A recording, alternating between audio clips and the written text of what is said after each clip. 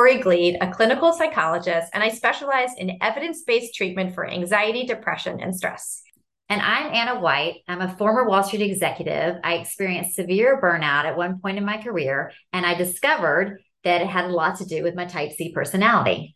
Anna and I are here to educate people about type C traits, which are being pathologically nice, putting the needs of others above yours, avoiding conflict, always saying yes, and worrying excessively about disappointing other people. On each episode, we'll share personal stories and also strategies for how to live in healthier ways and how to prevent burnout. So, today on the podcast, we're going to be talking all about asking for help, the challenges that people with type C traits have, the benefits of asking for help, and we are going to be talking about some examples as well as some strategies. So, Anna, let's talk a little bit more specifically. Yeah, so asking for help is really hard for type C people. It goes against our grain, but I think it's important that we all realize all the benefits of asking for help. There are a lot of them. So, I mean, just the most obvious being we can delegate and free up our own time and use that time for ourselves, for self-care, for restorative activities. So that's a huge one. And also, people just really like helping each other. It's something to keep in mind. It feels good to be needed. Asking for help from other people can help build community. We feel like we're a part of things.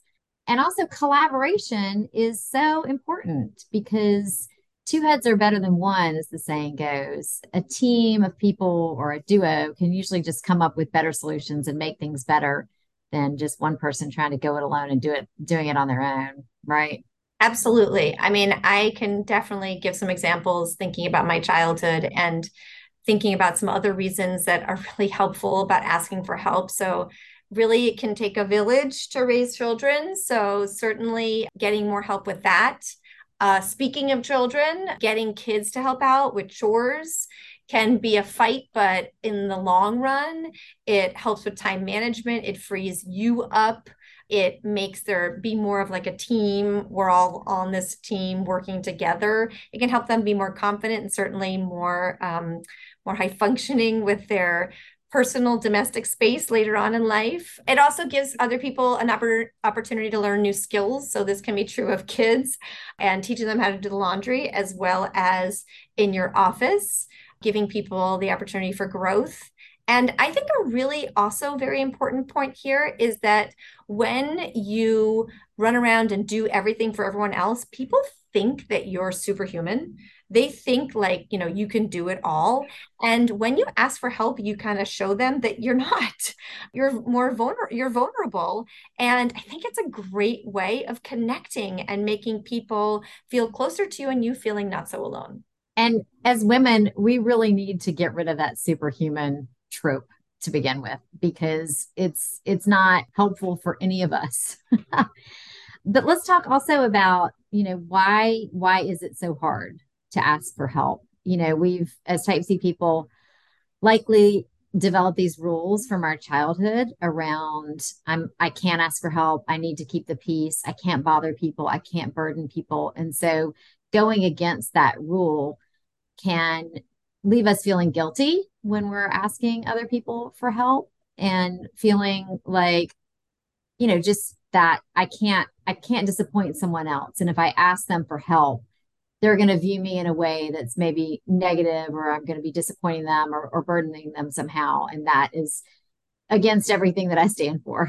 Absolutely. I think also a lot of people that struggle with type C traits can feel like everyone else is really busy. They don't want to overload people, or especially at work, people feeling like asking for help might be a sign of weakness. So, unfortunately, people can get so many rewards and a lot of appreciation for doing so much, which can make you feel great. And so you might not necessarily realize this, but it can kind of drive not asking for help because you don't want people to think less of you. There's also, I think, related to kids, this idea that if you were burdened or exhausted during childhood, you might want to make your kids have this magical childhood and just being about playing and having fun. And unfortunately, that is not the real world.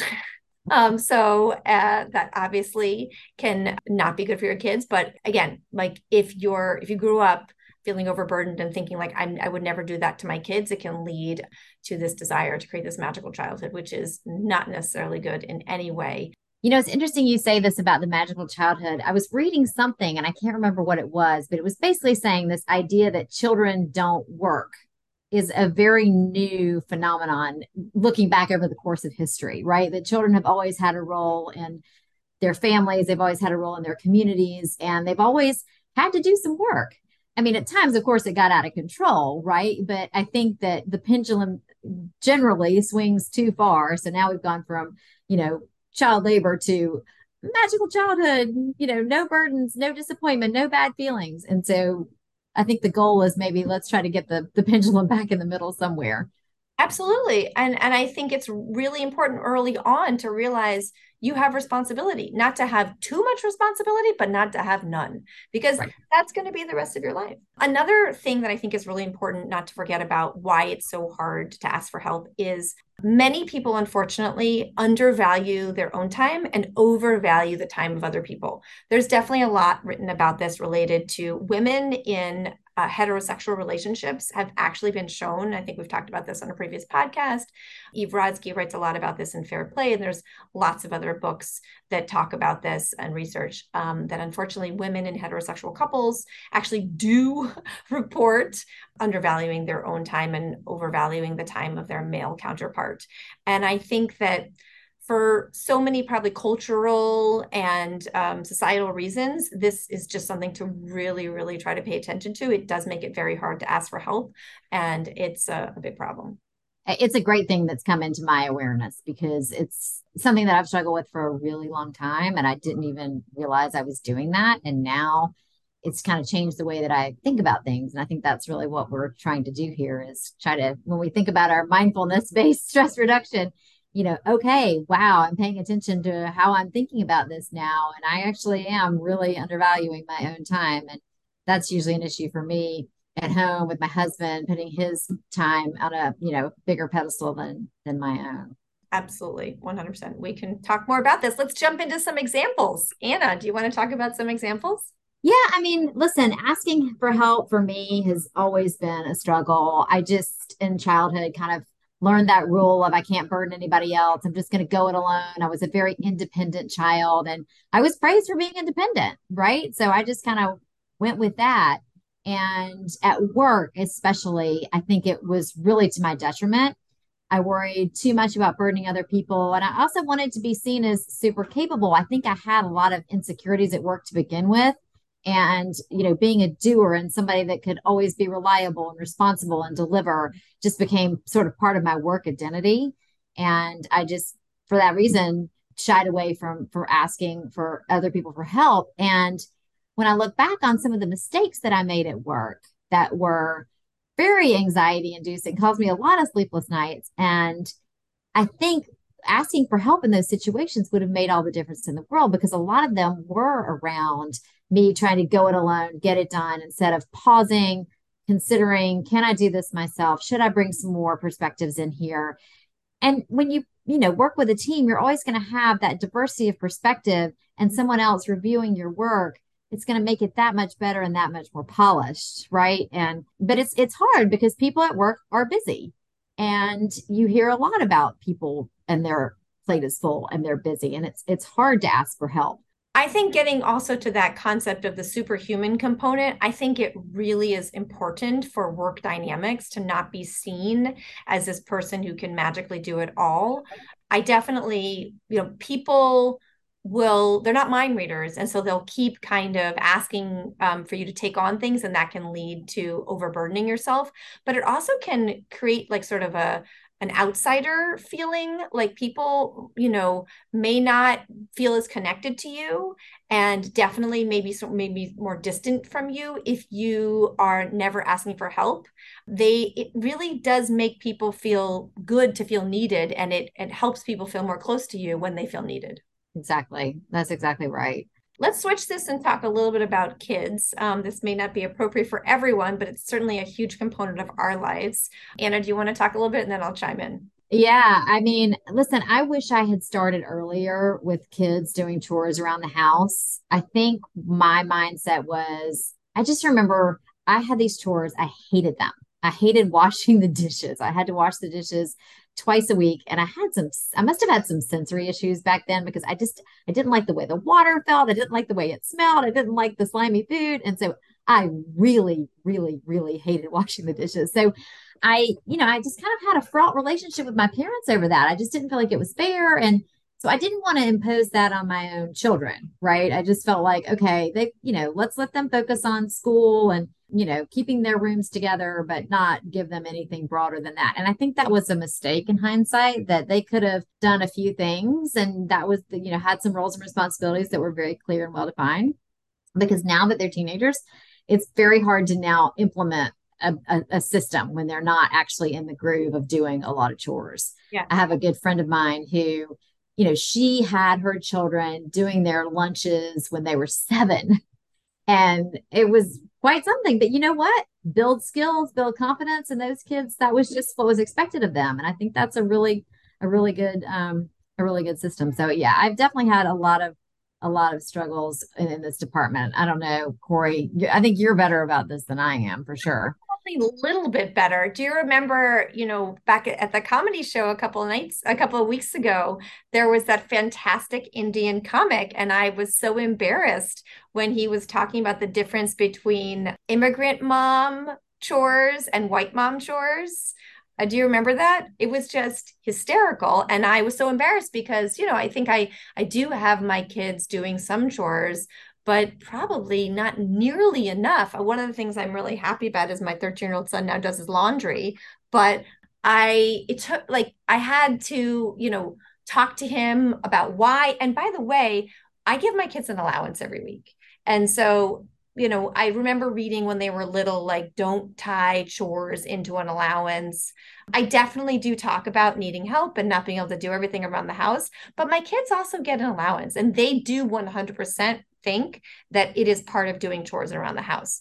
So to some degree, I feel like we've gotten away from just kind of all being, we're in this together. It's part of a community. This is this team project. I definitely don't ask my kids to do enough things.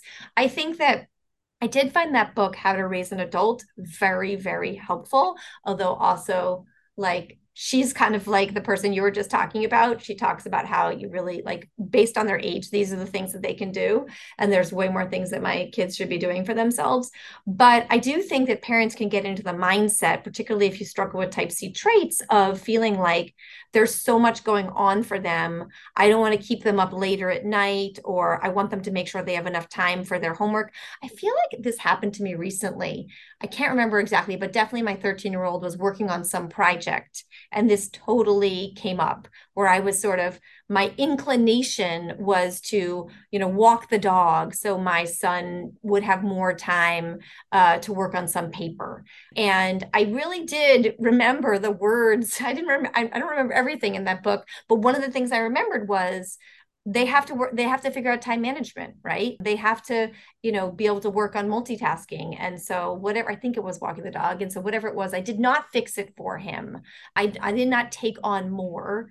Reading that book really helped kind of remind me why it's so important. I think that's a huge thing we've talked about a lot, like recognizing the cost or recognizing the reasons. So getting kids to do more around the house and asking for help not only helps you, but it really benefits them too. One thing that's interesting that I'll just throw out there is I feel like I do offer to help people at times, and people will say no, they don't need the help, right? And then you have this feeling, or I have this feeling of rejection, like why why don't you want my help, right? Is it because you're superhuman? Is it because you don't think I can do a good job? Is it because we're not tight enough that you feel like I can't contribute to your issue that you're having? And so I think I don't know if that's a common feeling or not. I don't know if you ever feel that way. I do. I mean, I guess growing up in the South, there was a very, very strong sense of community, especially in my early childhood in Tennessee, where it was just everybody pulled together, everybody helped each other out. It was what you did, and it was lovely. It was wonderful. I just remember sitting on my grandparents' porch And people would drive up and they'd have a big thing of tomatoes. Oh, honey, I just brought you some stuff from the garden. I just wanted to stop it by. There was a lot of that, or, neighbors pitching in to help each other out. And I think urban settings are different for sure, right? We're a little bit more compartmentalized, but also we're not as connected in community that way. I don't know. I have felt at times like, like why don't we help each other more out? Because I'm here. I'm happy to help. I think you're saying this and it's making me think so many interesting things. So first of all, I really want to go back to this sad thing that I think that has changed in our culture, and I do not know why, but I really do think that asking for that letting someone help you makes them feel needed, makes you not feel superhuman. And you're right, it really strengthens community. So I'm thinking of two examples. First of all, I do this thing where when I moved into this building in 2017, I've always struggled with if I have a big package or a bunch of boxes and someone saying, hey, do you need help? For the most part, unless it's physically impossible, I always say no. And I think it's because I've always wanted to be, and you sort of talked about that earlier, like seen as capable, like I don't want to be the weak woman. And the problem with that is, and I'm thinking about this now and what you just said, is that after you do that once or twice, people don't offer to help, even if you have the impossible. So I do really think that people do feel rejected. You're right. I think you are correct in that. And people are just like, oh, she doesn't need my help. So I think that it's interesting in the, I struggle to ask for help and I've actually ruined my window. Another thing that I'll say about that is my mom always says to me, you do way too much when it comes to your kids. When you were growing up, when I was a kid and I lived in the city, there was much more sort of parents kind of helping each other out. And there was this really nice community, as you're kind of describing back home. When I was little, there was this lovely family in our building, and we both went to the same school, and which was, about 20 blocks away. And my mom would switch off. Some mornings, my mom or my dad would take me to school, and some mornings this family would take me to school. We would switch off. The kid would come to my house, and my mom would take us, or I would go to the kid's house, and they would take us.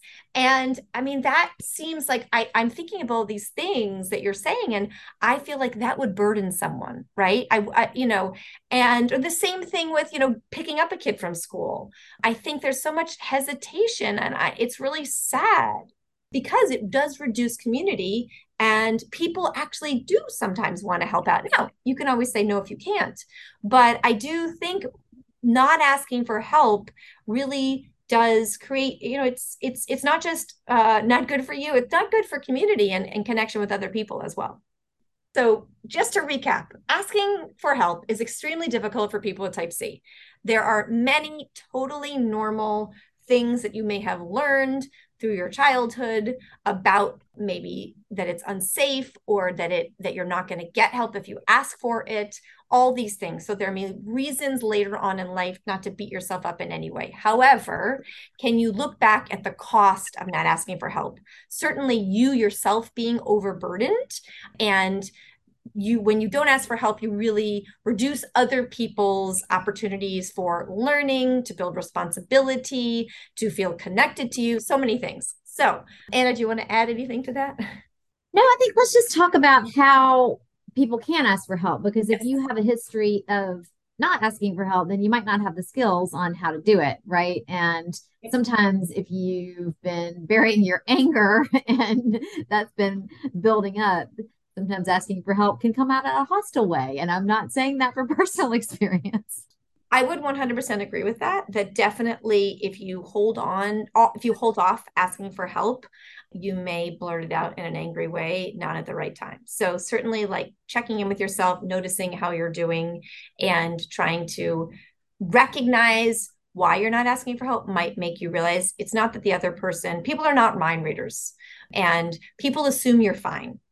So I think that's what happens. This again, when I walk into my building and my lovely elevator, the porter guy, doesn't offer to help anymore because I've ruined it. So people stop being helpful.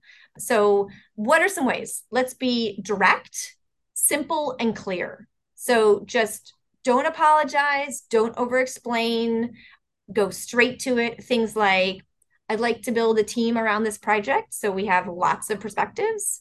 Would you like to participate? That's something you could say at work. You could also say something like, could you serve as a second set of eyes on this project or this report? I'd love to have somebody review it. I really want it to be super polished. And in my experience, people are happy to do that. I was always happy to do that for people. And then at home, I think it just has to be super straightforward, right? Like, can you take over emptying the dishwasher every night? Can you be in charge of the recycling? Yep, absolutely. I will just say that I don't do this every week, but it's really been helpful just to kind of talk about chore, like have a meeting at home, family, what needs to get done that week. In an ideal world, we would have a meeting every week and talk about that. I would say the more you can talk about that and get it out there as a regular, like community building, these are all the things that we're doing. One nice thing about having people over for guests is getting your kids to help out. I've been doing that more.